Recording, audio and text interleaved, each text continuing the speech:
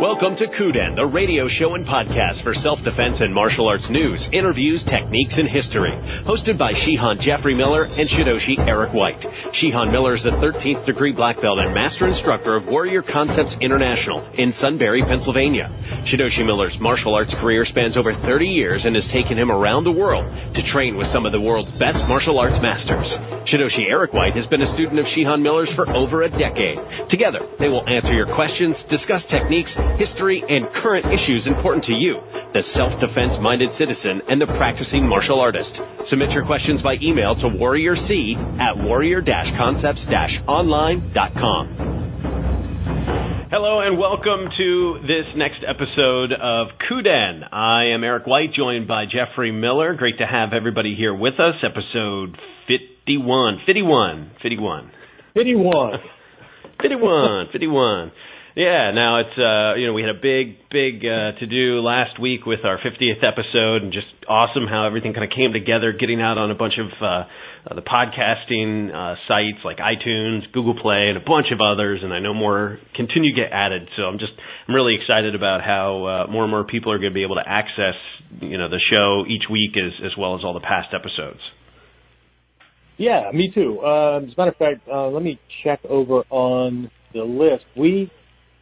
I don't know, maybe people don't like us that much or they don't want to win free stuff or whatever. We didn't have that many people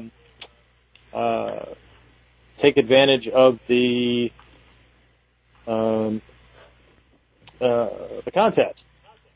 Wow. So, I know. So, I'm going to, I know there's a couple of people that are like, ooh, well, I should win something anyway, but I want to make it fair to everybody, and I really want to make this contest. So yeah. I'm gonna hold it for another week, right? That way people are really jazzed about it, because cool. It's going to be a contest, right? Yeah. It's because right now, by the looks of things, it turned into one of those kids games at a fair where it says, if you play, you win, or everybody who plays wins, kind of thing. And that's really not how it's set up. So I really want this to be a contest, right? Yeah. Can you imagine what's going to happen if we do the shoot a video of your favorite taijutsu technique kind of thing, and then, hopefully, I want to see that the contest idea is something that people actually want to do, because if it's not, we'll pull something next week and we'll give out the prizes, and that'll be the last time we run it, because if it's not something people want to do, then I'm not going to waste the time putting together contest pages and racking my brains as to what can be the prizes and all. That's just pointless, right? So, and it's fine. I mean, if that's not something people want to do, that's cool. But let's do this. Let's let it ride for another week. I'll draw names next week, regardless of how many names we have, and then that'll be it. And then we'll decide what we're going to do after that. Okay? Yeah. Yeah. And grand prize is spring camp. I mean, what? Right. Yeah.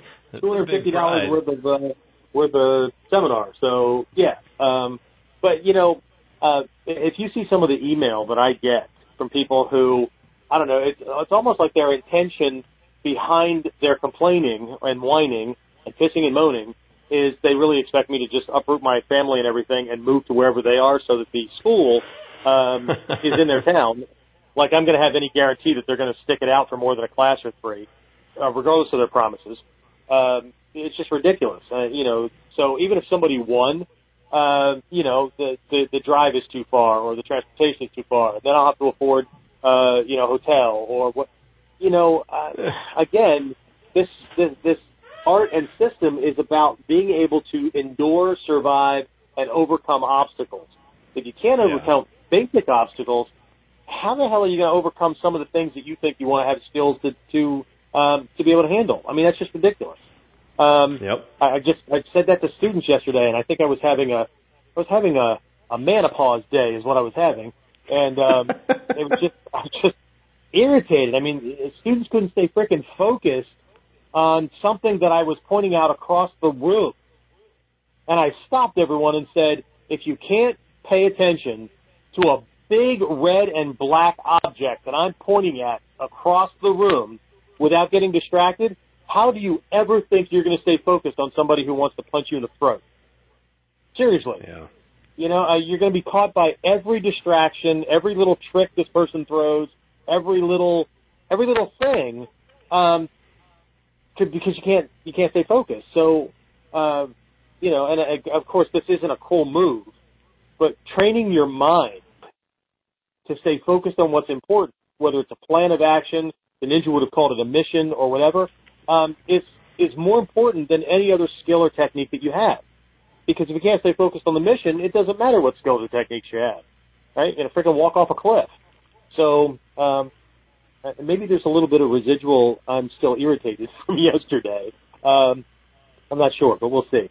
We'll see if the black belts end up paying the price tonight for class. So anyway, I'll try not to be a complete ass for this show.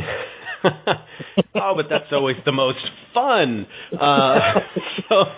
So what's great about the program is that, we talk about different kind of subjects, and of course it all got started with the whole KUDEN idea that there's this oral transmission of training that doesn't happen, right on the dojo floor necessarily, that there's this communication between teacher and student and kind of like letting people listen in on that. So, a lot of times we bring the topics, we bring the ideas, but it's always so much more beneficial to everybody when the questions start coming in. So I know we got a couple that we can get to, and the one I'd like to kind of touch on first it comes from a person who just recently discovered the podcast, and he sent this in through the Facebook page. You can message us there, send us questions, post a question.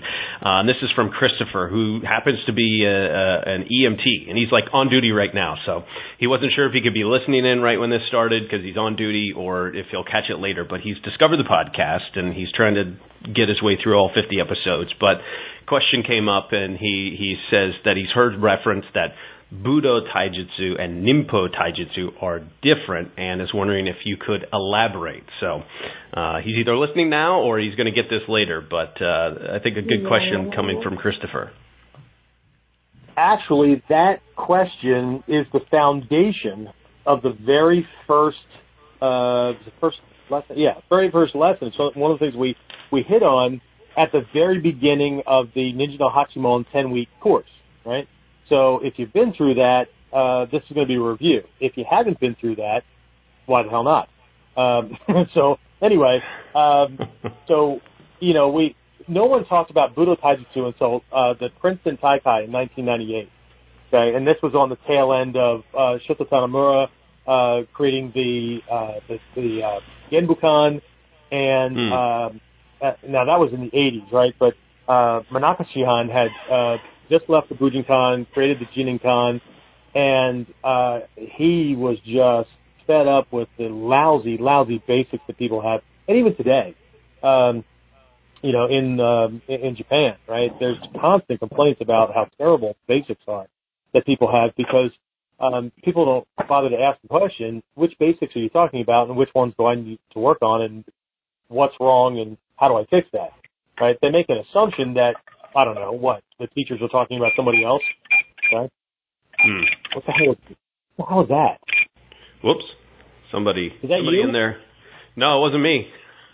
Somebody else on the call. All right. Well, we need to block. I think that. we weren't muted, so we are now. We were not. Okay, fair enough. All right. So, where the hell was I? Oh yeah. So up until that point, the armed and unarmed martial art part of this was called Nimpo Taijutsu, right?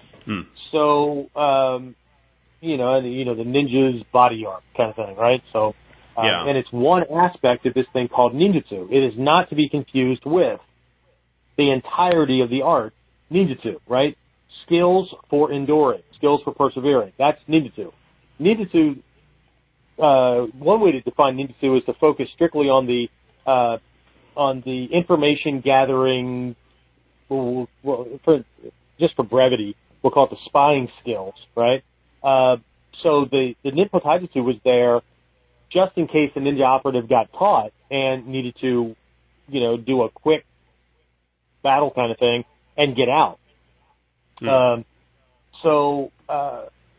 Again, this is a throwback to that thing where Hatsumi Sensei made a very clear distinction that ninjutsu, everything in ninjutsu is a variation on conventional warrior skills, Of course, there's much more to ninjutsu than what samurai worked on as well, but the stuff that does correlate, everything in ninjutsu is a variation on, and it's all, one of the big differentiating things is the Kyojutsu Tenkan, right, or the disguising truth and falsehood. The fact that when you're doing Ninpo Taijutsu, it should never be what it looks like. Okay, whatever the attacker thinks is going on, or whatever the opponent thinks is going on, cannot be what's going on, because if it is, he will stop it, he will avoid it, evade it, counter it, whatever. Okay, so going back to the Ninja no Hachimon course and the very beginning of the program, where we talk about this, we very clearly define what is and what is not a ninja based on the etymology of the kanji, and then pulling these ancient lessons forward and taking a look at this.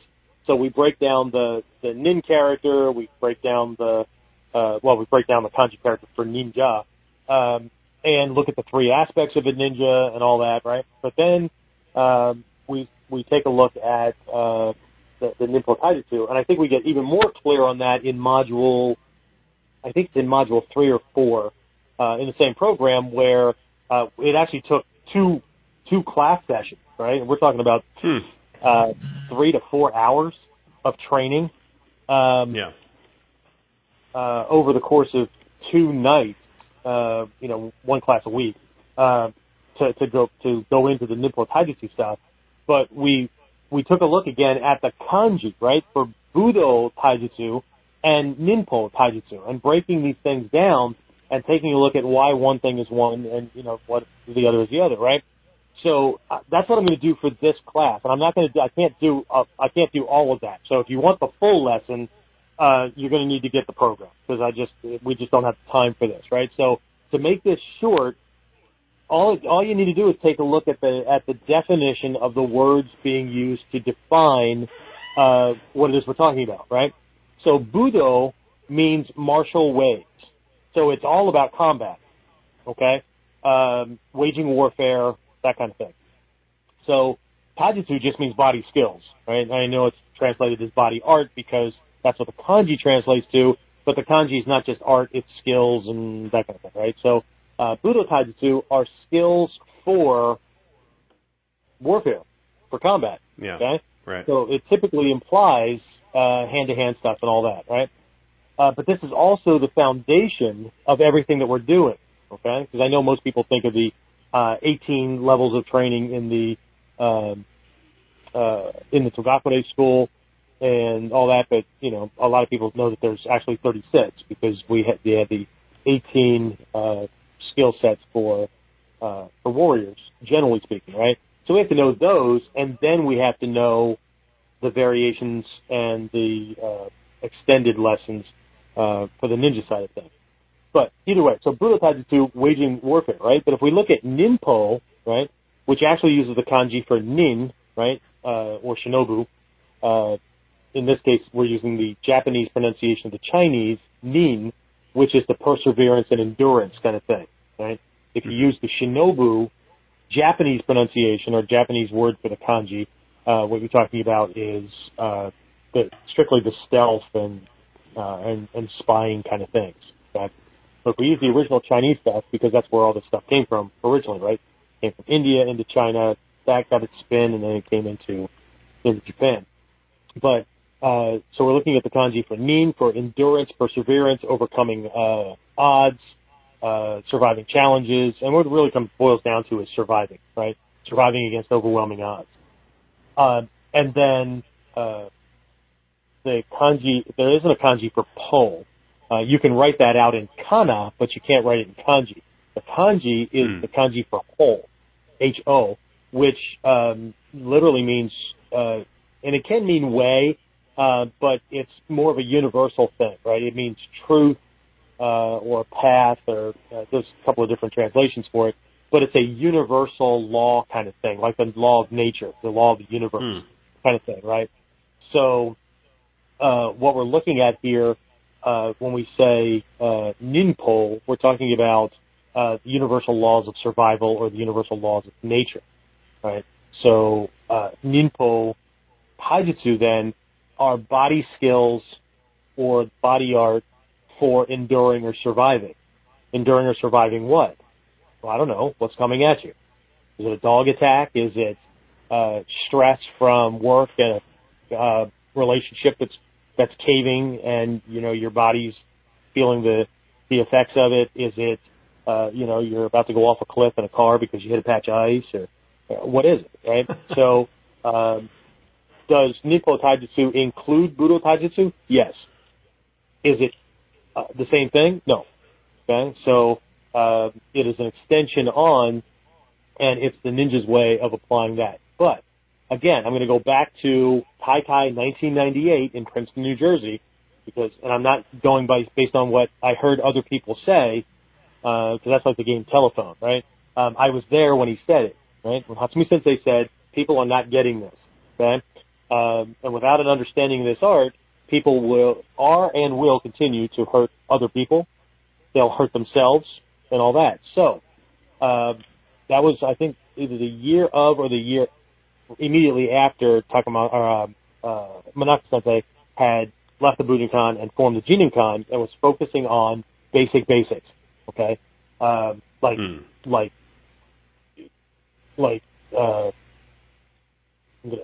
Gestapo style kind of thing, right?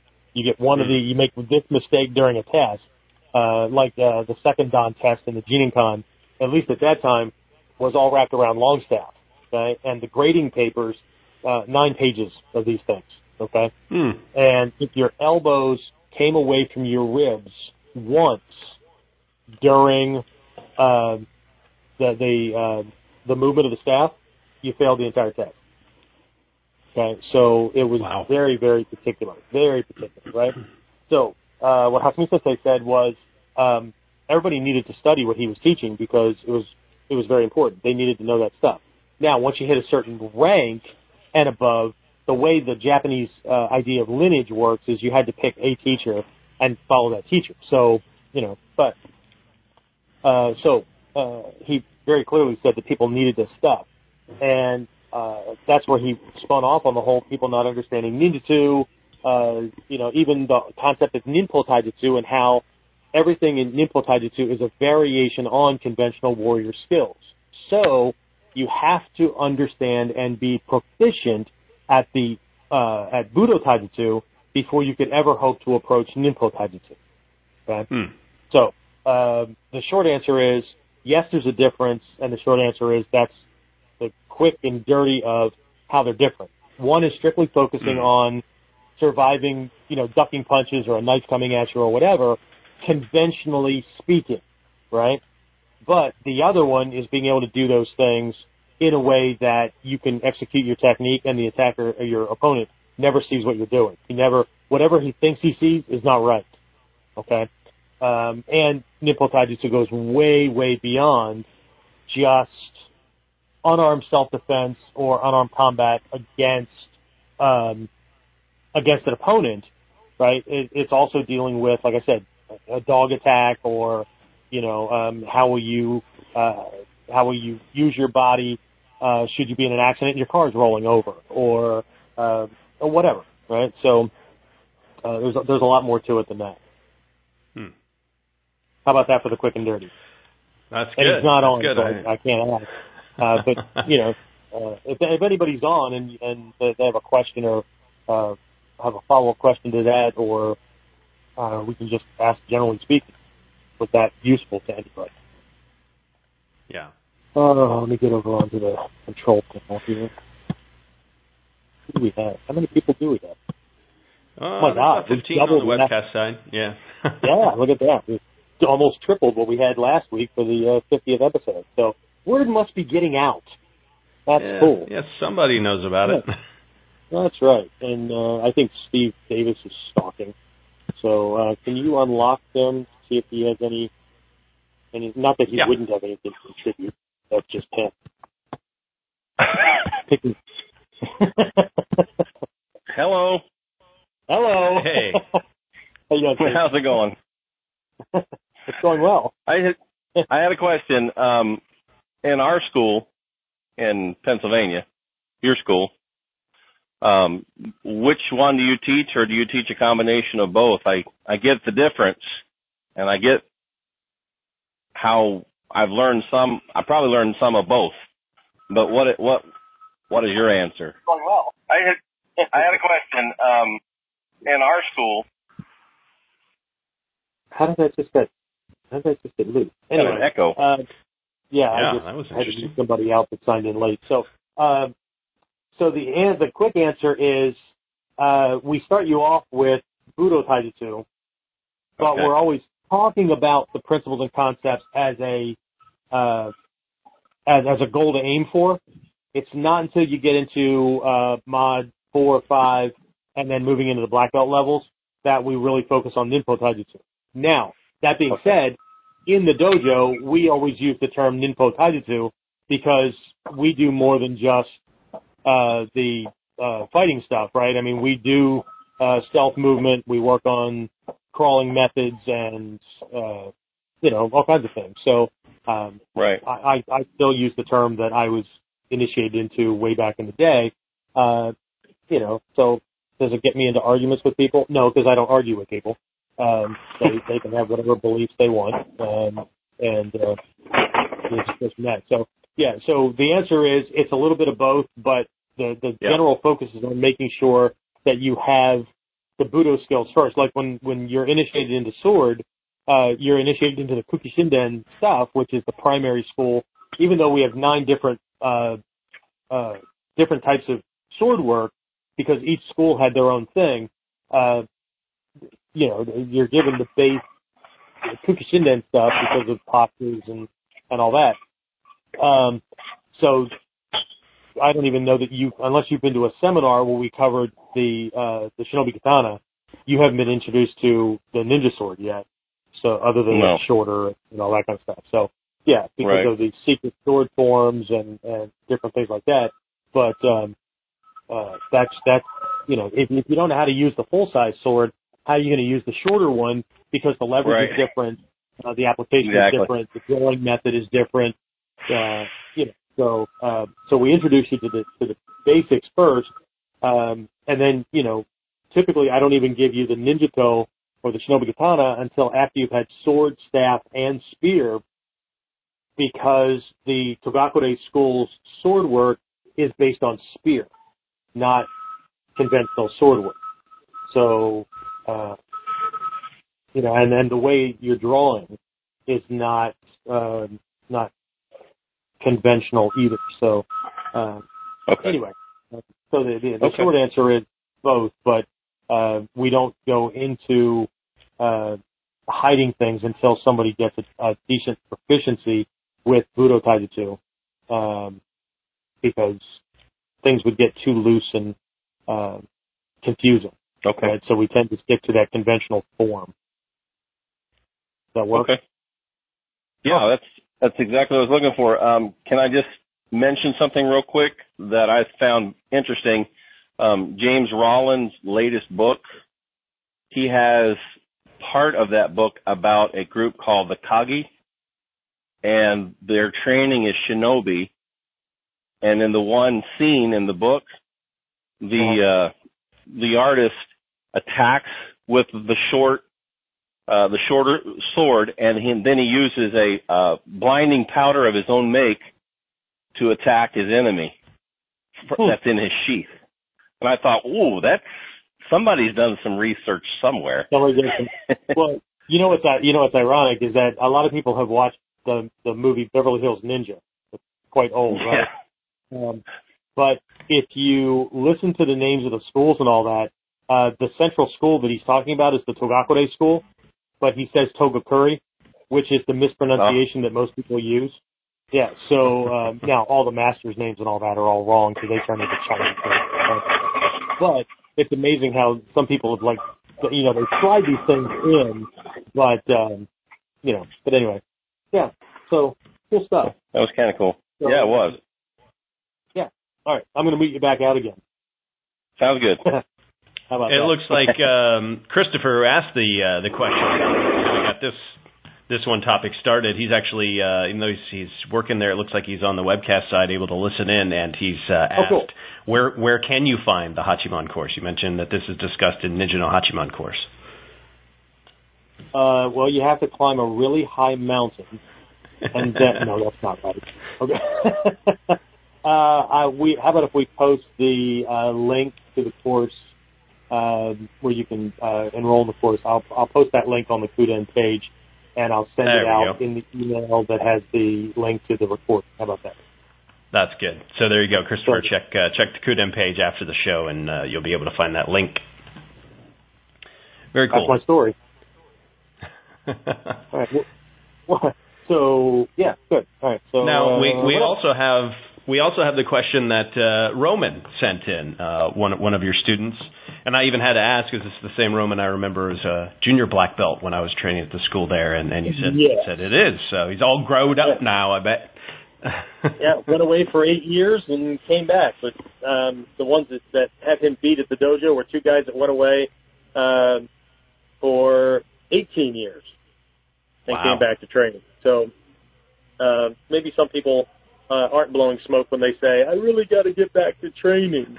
Really? Unless you have a really good reason that the benefits of training are more important than not doing it, or they're more important and the benefits that you're going to gain are more important than the pain, suffering, remorse, guilt, shame, whatever it is that you're dealing with from not doing it.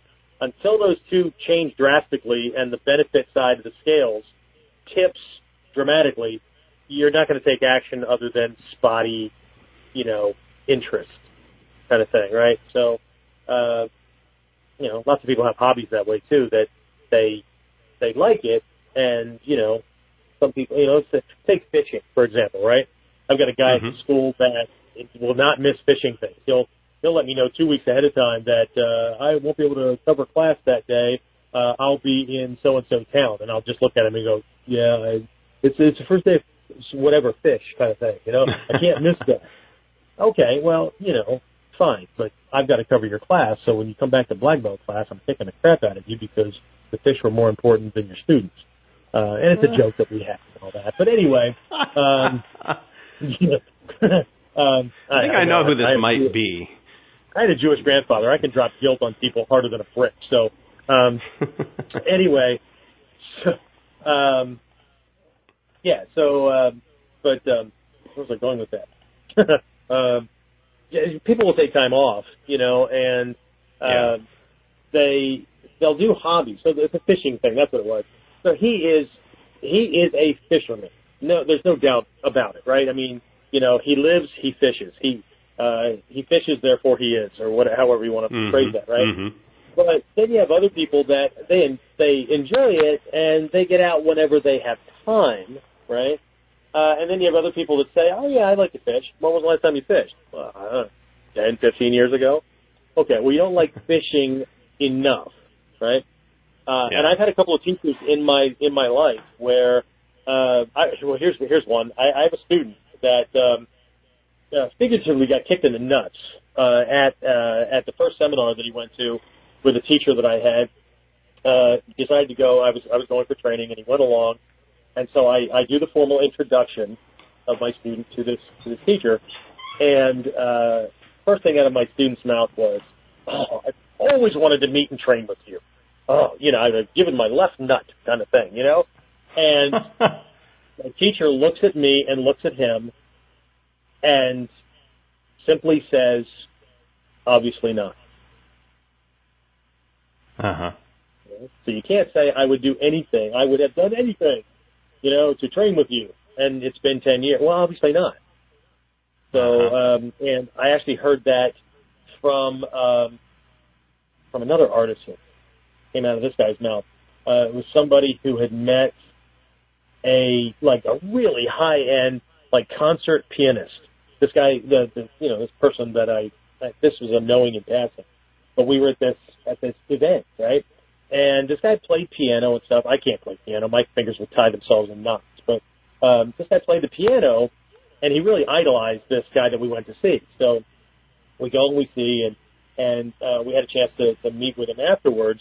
And this guy said, I would do anything to have the skill that you have. And this guy didn't even bat an eye, and he said, obviously not.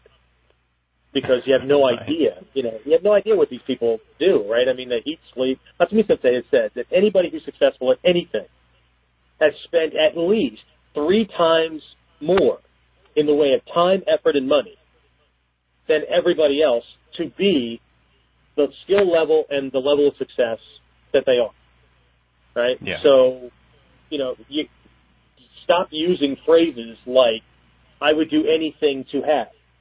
Because if you're not doing those things that are required to have that level of mastery, then the answer is obviously not. So, anyway, there's a little figurative kick in the nuts for everybody for the day, because I can't even say that I do all of those things, right? Have I been training longer? I'm training longer than 98% of the people that came to the first seminar that I went to and started training with me. And I don't even know if the number's as low as 98%. But anyway, so that was Roman. Same guy. Cool. Well, that's awesome. And he asked a great question here. He's asking about expanding on the dragon and tiger realms. And he said that you were discussing recently and kind of doing a comparison, I guess, of Hatsumi Sensei as well as Ishizuka and Kasem and what realms they inhabit. And so it got him to wondering about the application of the art, or if it extends to the personalities of people as well. So good question, wow. Roman. That's an awesome question. That now crosses over to some of my other weird hobbies, which is psychology and sociology and anthropology. And if you're going to be studying ninjutsu, you have to step outside of just doing, showing up at the dojo and doing sanshin and a couple of other techniques, and then going home and thinking that you're doing ninjutsu. No, you're not. You're doing Nippo Taijutsu at best, Budo Taijutsu probably. But you need to understand, when Hatsumi Sensei teaches on something and makes references to no plays or, this specific writer or Japanese poet or whatever, you can't just freaking nod like a horse that's eating hay or whatever, right? You need to do the work, right? You need to, if you're going to understand what the hell he taught, you can't just go and parrot back what he said. Now, unfortunately, that's what's happened so much.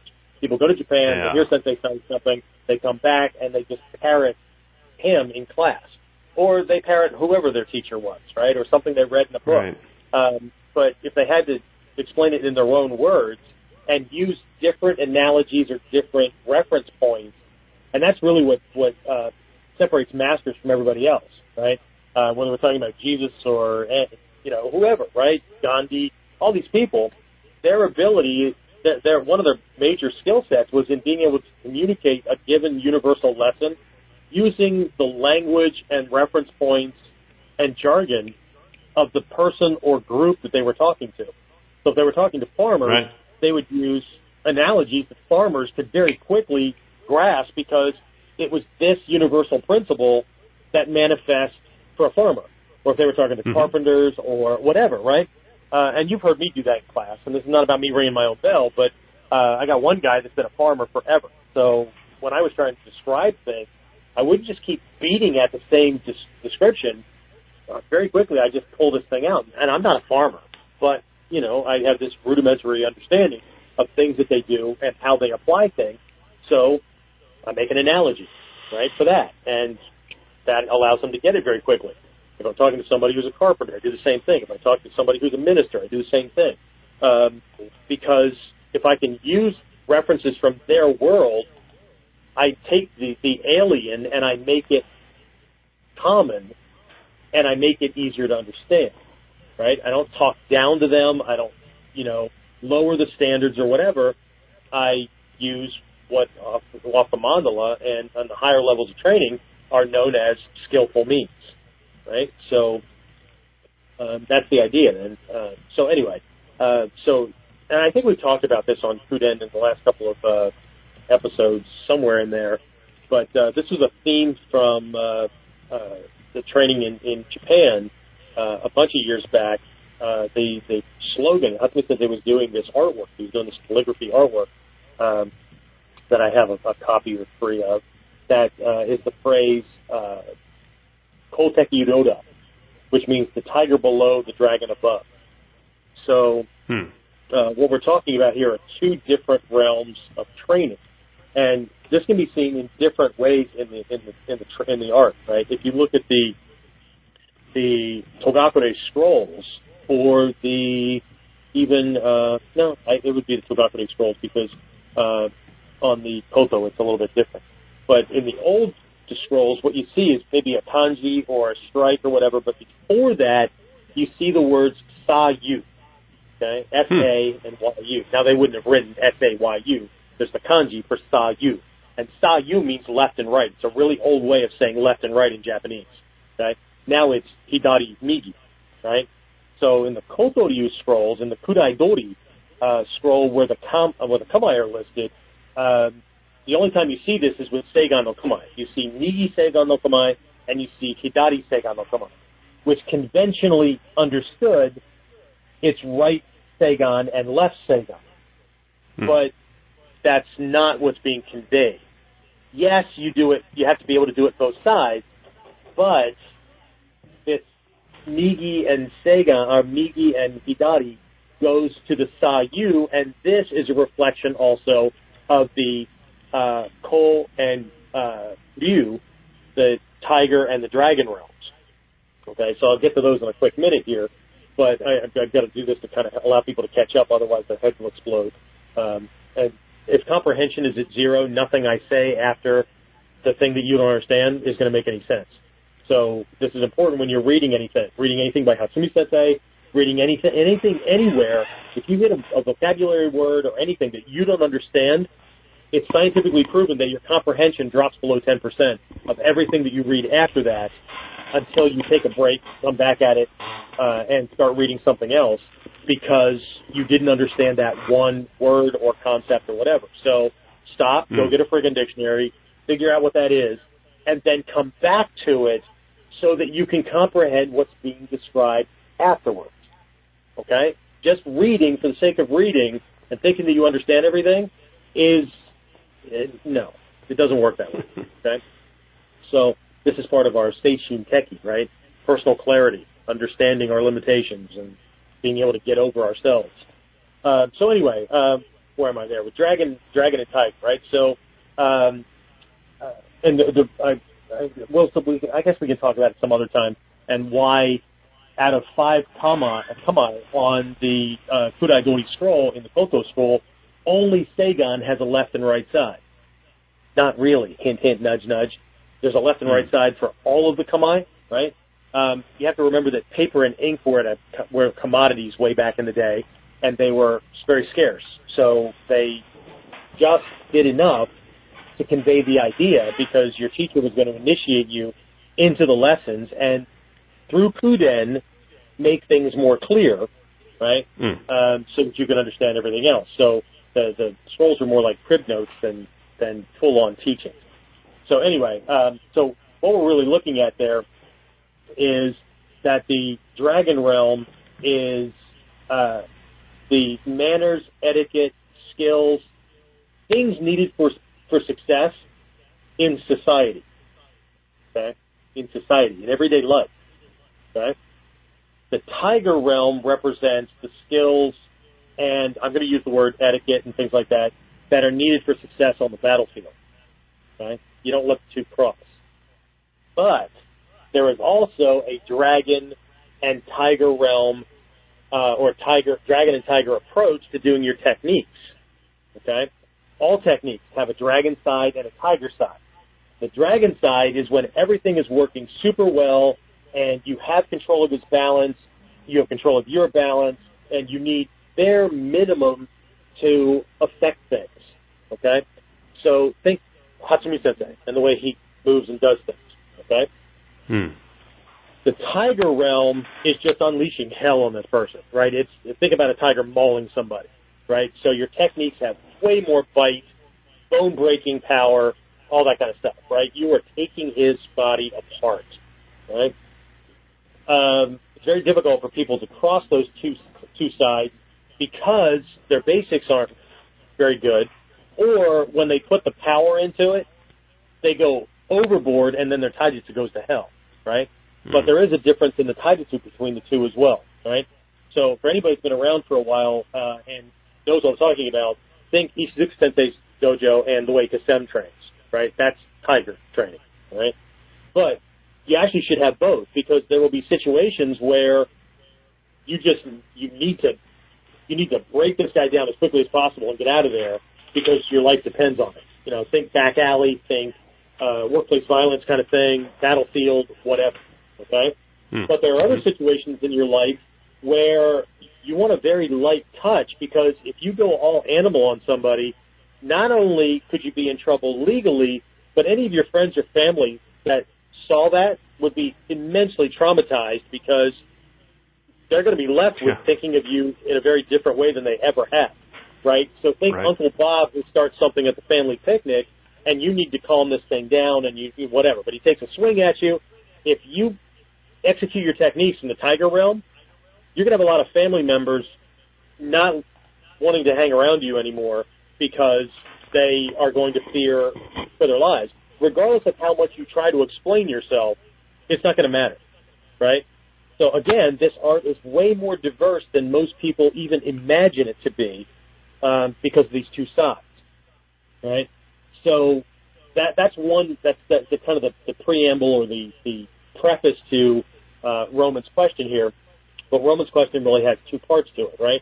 One is the depth of it, and two, talking about these instructors and the personality, and are these things determined by personality, right?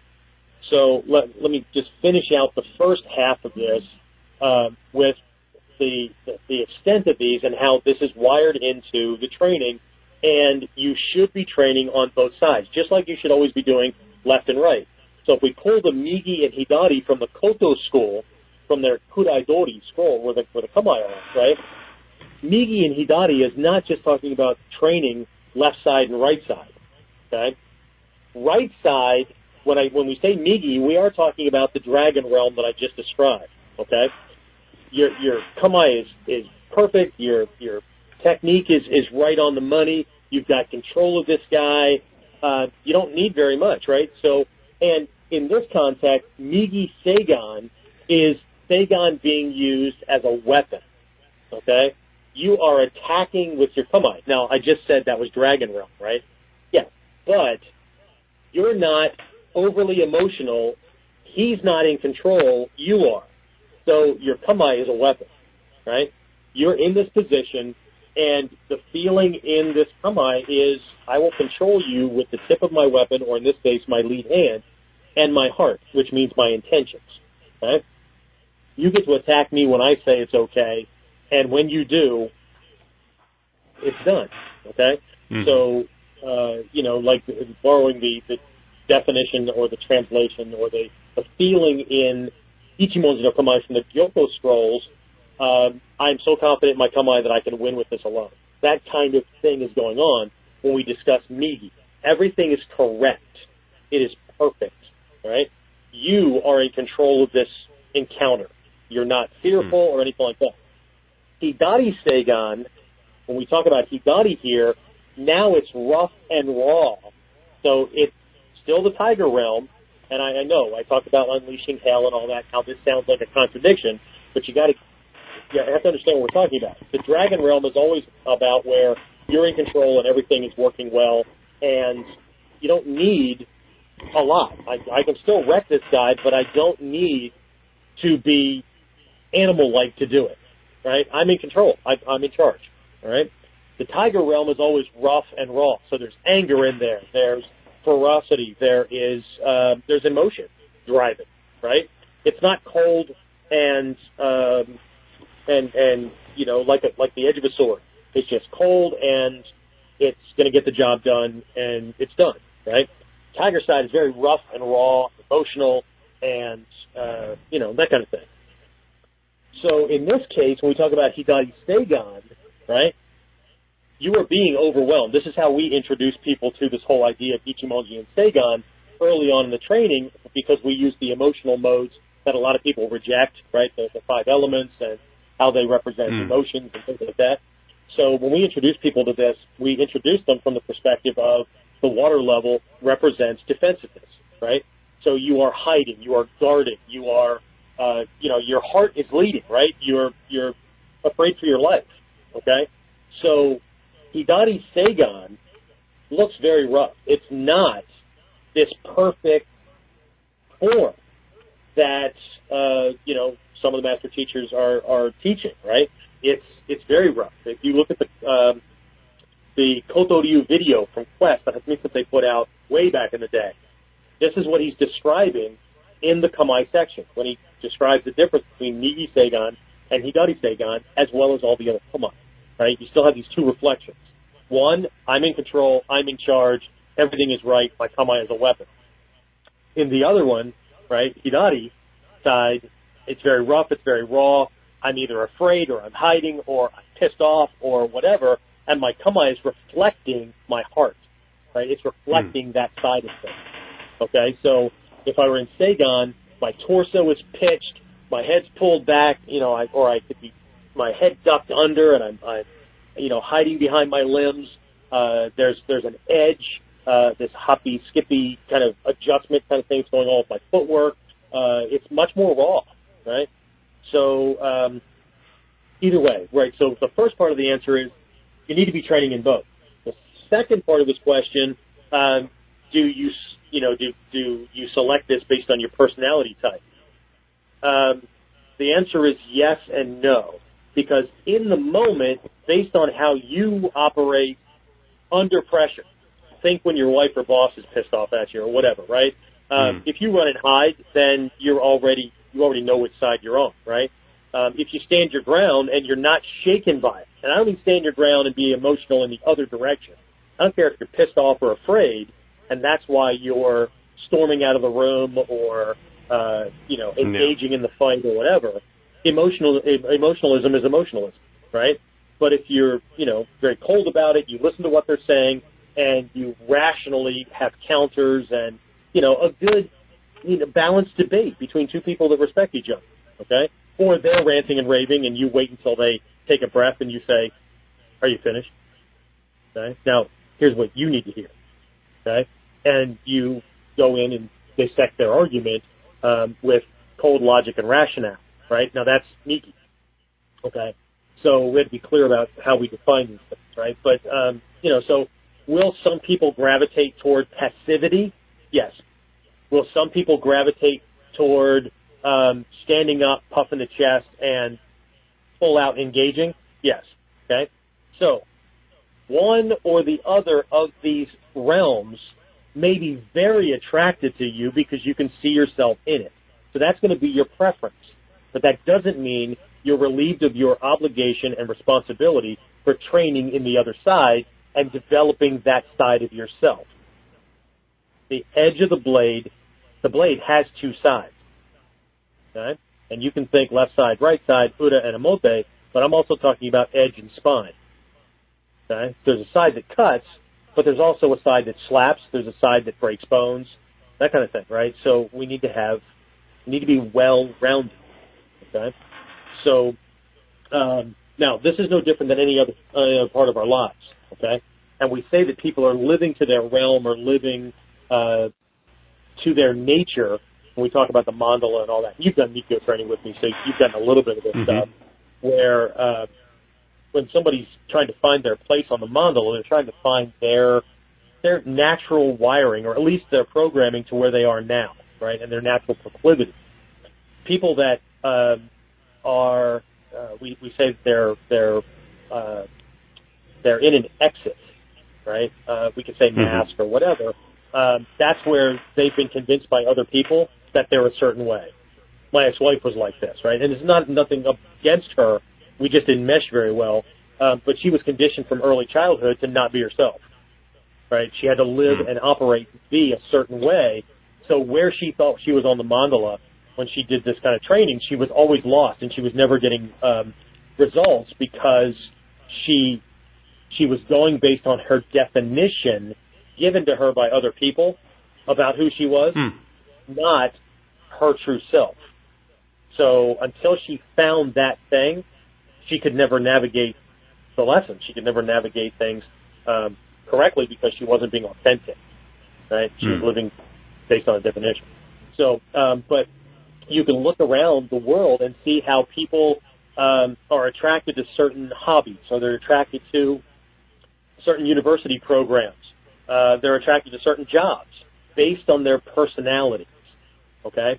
And they gravitate. So people that are pacifists, people that are very intellectual or philosophical or that kind of thing, tend to gravitate toward the softer humanities, psychology or softer sciences, psychology, anthropology, sociology, those kind of things. People that are very left-brain analytical, those kind of things, very scientific, gravitate toward the hard sciences, physics, engineering, those kind of things, right? And so, unless they have no choice but to do something because they need to support their family, and you can tell those people because they don't like their job, right? They have those sayings, right, that it's a living, it's whatever, right? It is what it is because they're not living to their true self. This is not the same. While people will do that given the option, or not given the option, not being told how they should be training, lacking the guidance, right? They'll gravitate towards one or the other of these things, just like they gravitate towards certain teachers, because the teacher teaches the way they want to learn. So tough guys will train with tough teachers. Passive guys will train with passive, soft training teachers. That kind of thing, right? So is that part of this? No. It's a possibility and a probability for most people because they want to train the way they want to train, right? That basically they want to pick and choose what they want that the teacher gives them, as though their own ego is the arbiter of what correct training is. They couldn't give a shit less what the teacher says. Or they will leave one teacher who's not teaching the way they think it should be done and go find another one who does it the way they want to do it. Kind of like university students now, kind of hold the university and the teachers and the professors hostage because they want to learn a certain way. It doesn't matter what truth is. What matters is what, how they feel when they're learning. So, it's just very different. So training should challenge you. Training should make you feel uncomfortable. Training should treat you worse than any bad guy could ever possibly treat you. Body-wise, head and heart-wise, perspective-wise, and all that. The training is the sword maker's hammer and kiln and all that to beat the shit out of you so that you can become that beautiful, shiny, deadly piece of art. How ironic is that, right? How much of a conundrum, or not a conundrum, but a contradiction at that, right? But you have to go through the same process that the sword does. So, and you need to train on both sides because that, again, is a different option. That each of those is a different option based on different kinds of scenarios, right? Not every time somebody attacks you are they going to be a killer. Not every time somebody attacks you do you even need to show your taijutsu prowess. Not every time somebody attacks you do you even need taijutsu because they're not that good, right? It's a pushing, shoving match. Do you need to go to Kamai? No, why would you? Because if you go to Kamai, you're going to show your skill, and one of two things are going to happen. You're going to present yourself as way deadlier than you need to be, and the law's going to step in. Or two, you're going to ramp up that fight because he was just testing the waters, and now you just caused him to turn the volume way up. Okay? So then this goes back to Chris's question earlier. Budo Taijutsu, right? It's always about the warrior winning. Be strong, get in there, do the job. Ninpo Taijutsu, okay? Present an image that controls the situation while still allowing you to be invisible as a threat and as, somebody worthy of attention. Okay? So, can you defend yourself by looking like you don't know anything, right? Because at the end of the day, the warrior's job is to let everybody know that I stand here protecting this thing. That's not a problem, right? That's the tiger side of our training. The ninja side of things is to work our will without being noticed, while being invisible. That's the dragon side of things, right? So it crosses over. Even our nin symbol, right? both halves of our nin symbol, there's two kanjis that come together, for the people who don't know it, right? There's the toll, right, the edge of the blade, right, or the blade itself, and there's the kokoro, or the shin, the heart, right? And they come together to represent endurance and perseverance and all that, because even though the enemy holds his blade, at my heart, or in some cases, in some definitions, in my heart, I can't move. I can't do anything at the moment, which is kind of where the alternate definition of patience comes in, right? Even though they do that, I will endure. I will survive. I will persevere. Both of those actually represent the two different realms, okay? The blade represents our martial skills, right? Our combat skills. That's the tiger realm. The heart represents our societal skills and our ability to be successful and accomplish our goals and all that in every day-to-day life, right? That's the dragon realm, okay? You don't let those two cross, because the skills of fairness and all that wonderful stuff that work in society and day-to-day life don't translate well onto the battlefield, okay? Try to be fair and spare this guy's life and all that, you can find a knife in your back, okay, on a battlefield. If you bring the tiger into society, you're going to get locked up, or worse, you're going to get killed. Okay, because they don't translate. Okay, they cross over every once in a while on that line when there's violence happening, and violence is the answer. Right, but there's still a slide scale of how much violence in this moment. Okay, and I mean this goes back to, it doesn't matter if we're talking about Western culture, Eastern culture, or anything. Right, warriors, and again the definition, it's kind of gray. For a ninja warrior. What is a ninja warrior? And I don't mean American ninja. I don't mean those guys, right? They're just different, right? I don't mean those guys, right? I'm impressed when I watch that show, but whatever, right? But what do we mean when we say warrior conventionally, and what do we mean when we say ninja warrior? Okay? This is food for meditation, right? Really understanding what it is that we're talking about. So, I'm assuming Roman's going to listen to this later, but does anybody have any questions or comments on that topic? Let's see, I'm looking over on the webcast side here. So we have to wait until those people actually hear us, which will be 18 seconds in our future, and then they have to type things in and send it back. So, anything? I'm assuming you unlocked things, or you did. Anyone that's on the call? Wow, there's some people that I have not seen on any of my calls here. Wow. Mr. Francis is here. Wow. Check this out. All right, awesome. Any questions on any of that stuff that I covered? Not a clue. Stunned into silence. Maybe they muted themselves out. I made heads explode. That's what happened, right? Or they just think I'm full of crap, and they, they're going to go off and listen to somebody who's going to tell them what they want to hear anyway. So, my Fudo nature just keeps poking its head back in, doesn't it? Actually, I use the word Fudo because the name Fudo because everybody relates to that, or that most people know that more than they know any of these other Light Kings or what I call the Fudo brothers on the mandala. And Fudo is my guy that I'm working on this year because of my my goal and that nature that I want to bring out. But my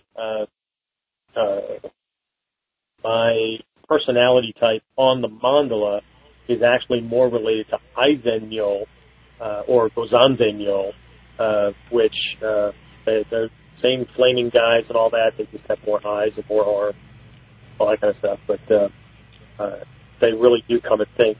One comes at things from the perspective of cold and clarity, and if you come to me with opinions and things like that, I'm going to ask you several different questions, one of which is going to be, what's your evidence? What studies have you done to show me that that is true and not just your opinion or your chosen belief system? Because that's what makes you feel good and comfortable, right? I'm going to ask other questions, too, like, okay, well, you can do that, but at what cost? So you get what you wanted, but who else, who suffers as a result because you got your thing, right? Or whatever, right? There's just, whatever. But on the Aizen side, that's like Fudo, but from the perspective of love. Right? So we could call that dad's tip of the boot love kind of thing. Right? So we're going to accomplish things, but it doesn't mean that it's going to be pleasant, because Gozanze and Aizen both have fangs and flames and weapons and all kinds of things, because it's not about the kind of compassion that most people think of when they say compassion, where they mean sympathy. This kind of compassion is giving the person what it is they need, whether or not it feels good. This is not may not be what you want, but it's definitely what you need. So, which is not always taken that well by the recipient, because you're being mean. Yeah, no, generally I'm not being mean. I'm being very direct, and I'm being very matter of fact. Don't confuse that with mean, because when I mean, things on your body break. Okay? So that'd be like a teacher, right?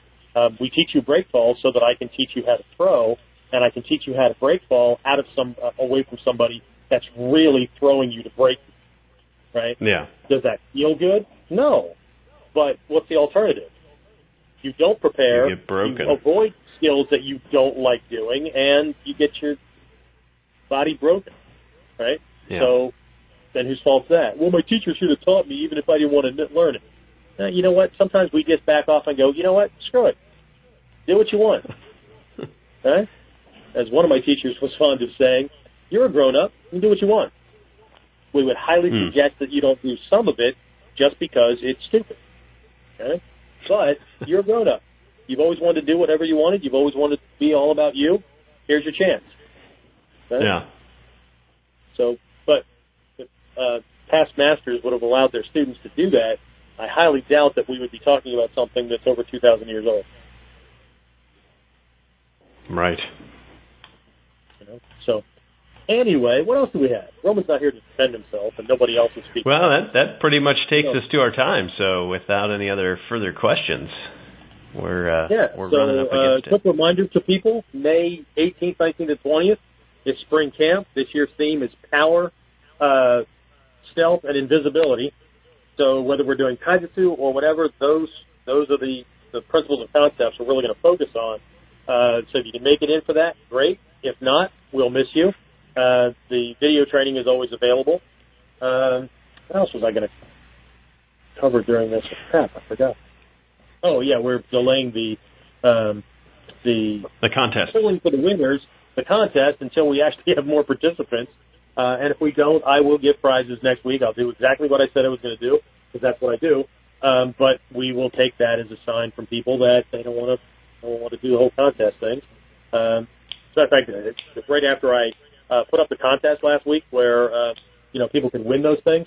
A bunch of people jumped on the website and actually just bought the programs outright. So that may be a sign that they don't want to play games and win it, but they just need to be reminded that, oh yeah, I wanted to get that program, so they just did it. And that's fine. That's fine. We don't, we'll have fun in different ways.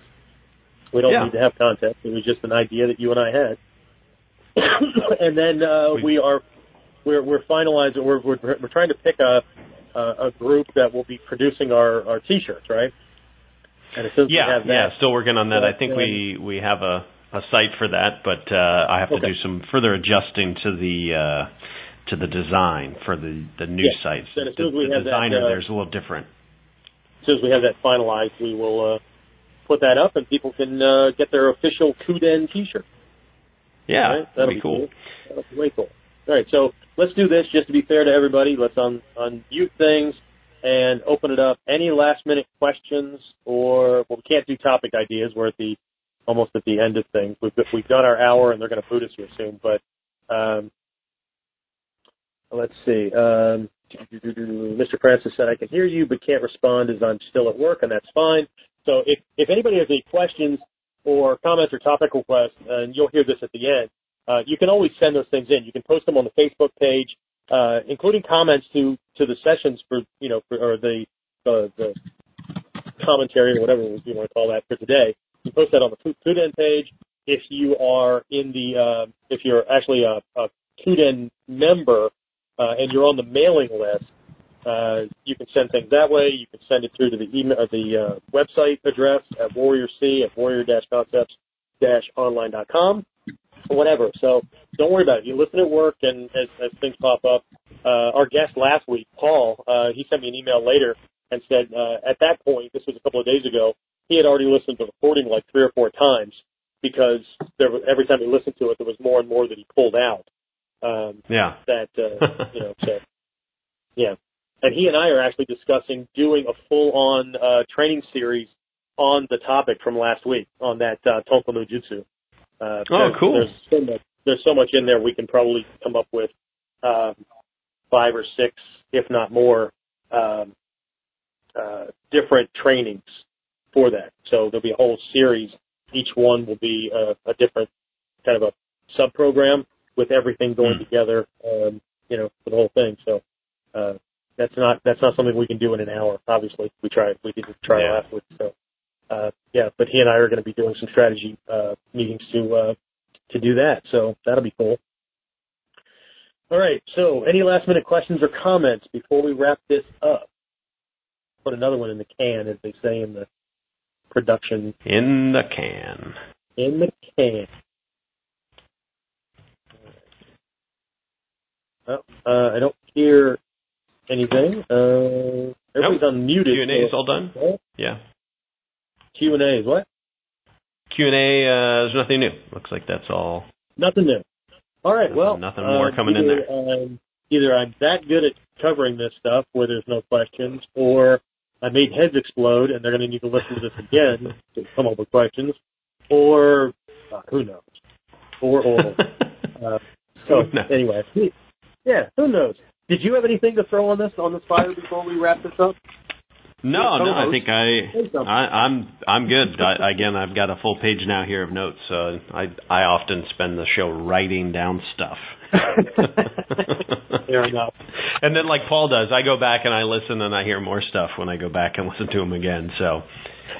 I know what it was. You and I had mentioned this earlier because you always send these little questions to me because you're way interested in like the Mikyo stuff and all that.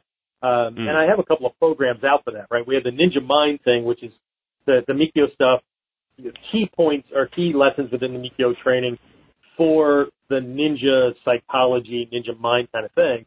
I mean, we have the Ninja Motivation and Influence program too, which is really about how to get people to do what you want.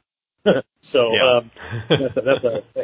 an introductory kind of thing that's more borrowed from modern psychology with a lot of the Nippo things in it. But we have the first 7 steps on the path of a Buddha, which is an introduction to things from that side. And a lot of people don't want to even touch that because they think it contradicts their religious views or whatever, so we'll leave that alone. But, I mean, for those people who are interested in that, that's the precursor program that you have to know at least those key areas of training before you get involved in Mikyo, because Mikyo is all of that in symbolic form, right? And then it runs from there. And then I have the Jusan Butsu course, which is the 13 Buddhas and Bodhisattvas, which is the system that actually predates, it's Mikyo that predates the dual mandalas, right? So if you look at the way the mandalas were developed over time, the Jusan Butsu came first, that's 13, and then that was reduced to the 9 on the Taizokai, and then that was reduced to the 5 primary ones that are on the Kongokai. And then in the Lotus Sutra, you have the idea, you had the Hinayana, right, the smaller, lesser vehicle. That was the Theravada Buddhist stuff, the primitive stuff that the Buddha actually created. And then the Mahayana, the greater vehicle. And the Hinayana name was actually come up with by the Mahayana people. And it has nothing to do with it being lesser training or greater training. It's that because of the requirements, the Hinayana, less people could actually engage with that. Mahayana was designed so that more people could engage with it. Vajrayana is the Sanskrit way of discussing what in Japanese is called Mikyo, but in the Lotus Sutra, there's this concept of Ekayana, which means one singular vehicle, and that's really where the Hinayana, Mahayana, and Vajrayana are all one thing. It's that 3 in 1, 1 in 3 concept we talked about from the Gyoko school. right, in Buddhist form. Pretty cool, huh? Yeah. Shit that falls out of my mouth, huh? Anyway, but you and I were talking about how there's lots of people that are interested in doing the Mikyo training, but we don't have a program in place for people that want to do that with weekly calls and coaching and all that kind of stuff. We don't have anything like that, but I'd be interested to hear from people that were interested in that kind of training. If you are interested, then we could do it, because I've had requests for doing like the 7 steps path or 7 steps on the path and Ninja Mind and all those kind of things again as a live program, because people would want to do the interactive thing rather than just going through the recordings. So let us know what you think. I mean, if you're interested in this kind of training, I know Eric is. He's chomping at the bit to do more of this stuff. But I can always do one-on-one with people. But there's a ton of power to group training, right? And that's why you develop the Sangha, right? Business, because everybody benefits from everybody else's questions and things like that. So anyway, so if you want to do that kind of thing, we can explore that as well. So Eric would love it. Don't do it because Eric wants to do it. Don't do it because Eric wants to do it. One of the things in Mikyo is that the student is very often told no just to see if he's going to come back and ask again.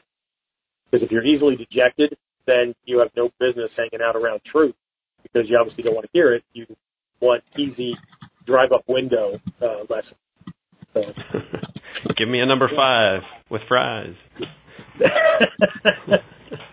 No. Do that with the program. Yeah. I can't wait till this interactive, the internet and all that is just more interactive. I'm going to ship out suits to everybody, and they can put them on, and then, I can punch you or stab you in the throat from a distance. Right? I don't think that's very far off. I think, we're getting close to that. Yeah. VR. I keep VR training. My stepson loves the combat video games. And he laughs when people get blown up and stuff like that. Now, I have a problem with those because I've actually lived through combat. So he and I have a different perspective on this. And I looked at him with a smile on my face, and I said, I can't wait till they develop those suits, that you get to feel pain when you're engaging in those kind of games. You get to feel the same kind of game, and it's not a detachment kind of thing. Maybe it won't be as pleasurable. So, Anyway, maybe that's why more people play martial arts video games than they actually come to the dojo. Yeah, right. You don't have to wait to heal up before you hit the reset button. Play the game again. So, anyway. All right. I'm going to let you wrap things up if Excellent. We don't have anything else. Yeah, thanks for everyone for joining us on this episode of KUDEN, and thanks again to Christopher. Great question. Roman, great question as well. And kind of as I said at the beginning, your questions can really fuel the fire of our discussions. Of course, we always have things we can pull up and talk about, but keep the interest coming with your questions, and we'll work to get those answered on upcoming episodes of KUDEN. Best way you can interact, of course, is through the Facebook page, but we're glad people are getting this now on iTunes, Google Play, and all those other great podcast services as we continue to roll those out. So thanks, everybody, for being here with us on this episode of KUDEN, and we will see you next week. Thank you for listening to KUDEN, the podcast for self-defense and martial arts news, interviews, techniques, and history. For more information on upcoming martial arts seminars, camps, and classes with Shihan Miller, or to submit a question or discussion topic to the show, call 570-884-1118 or visit warrior-concepts-online.com.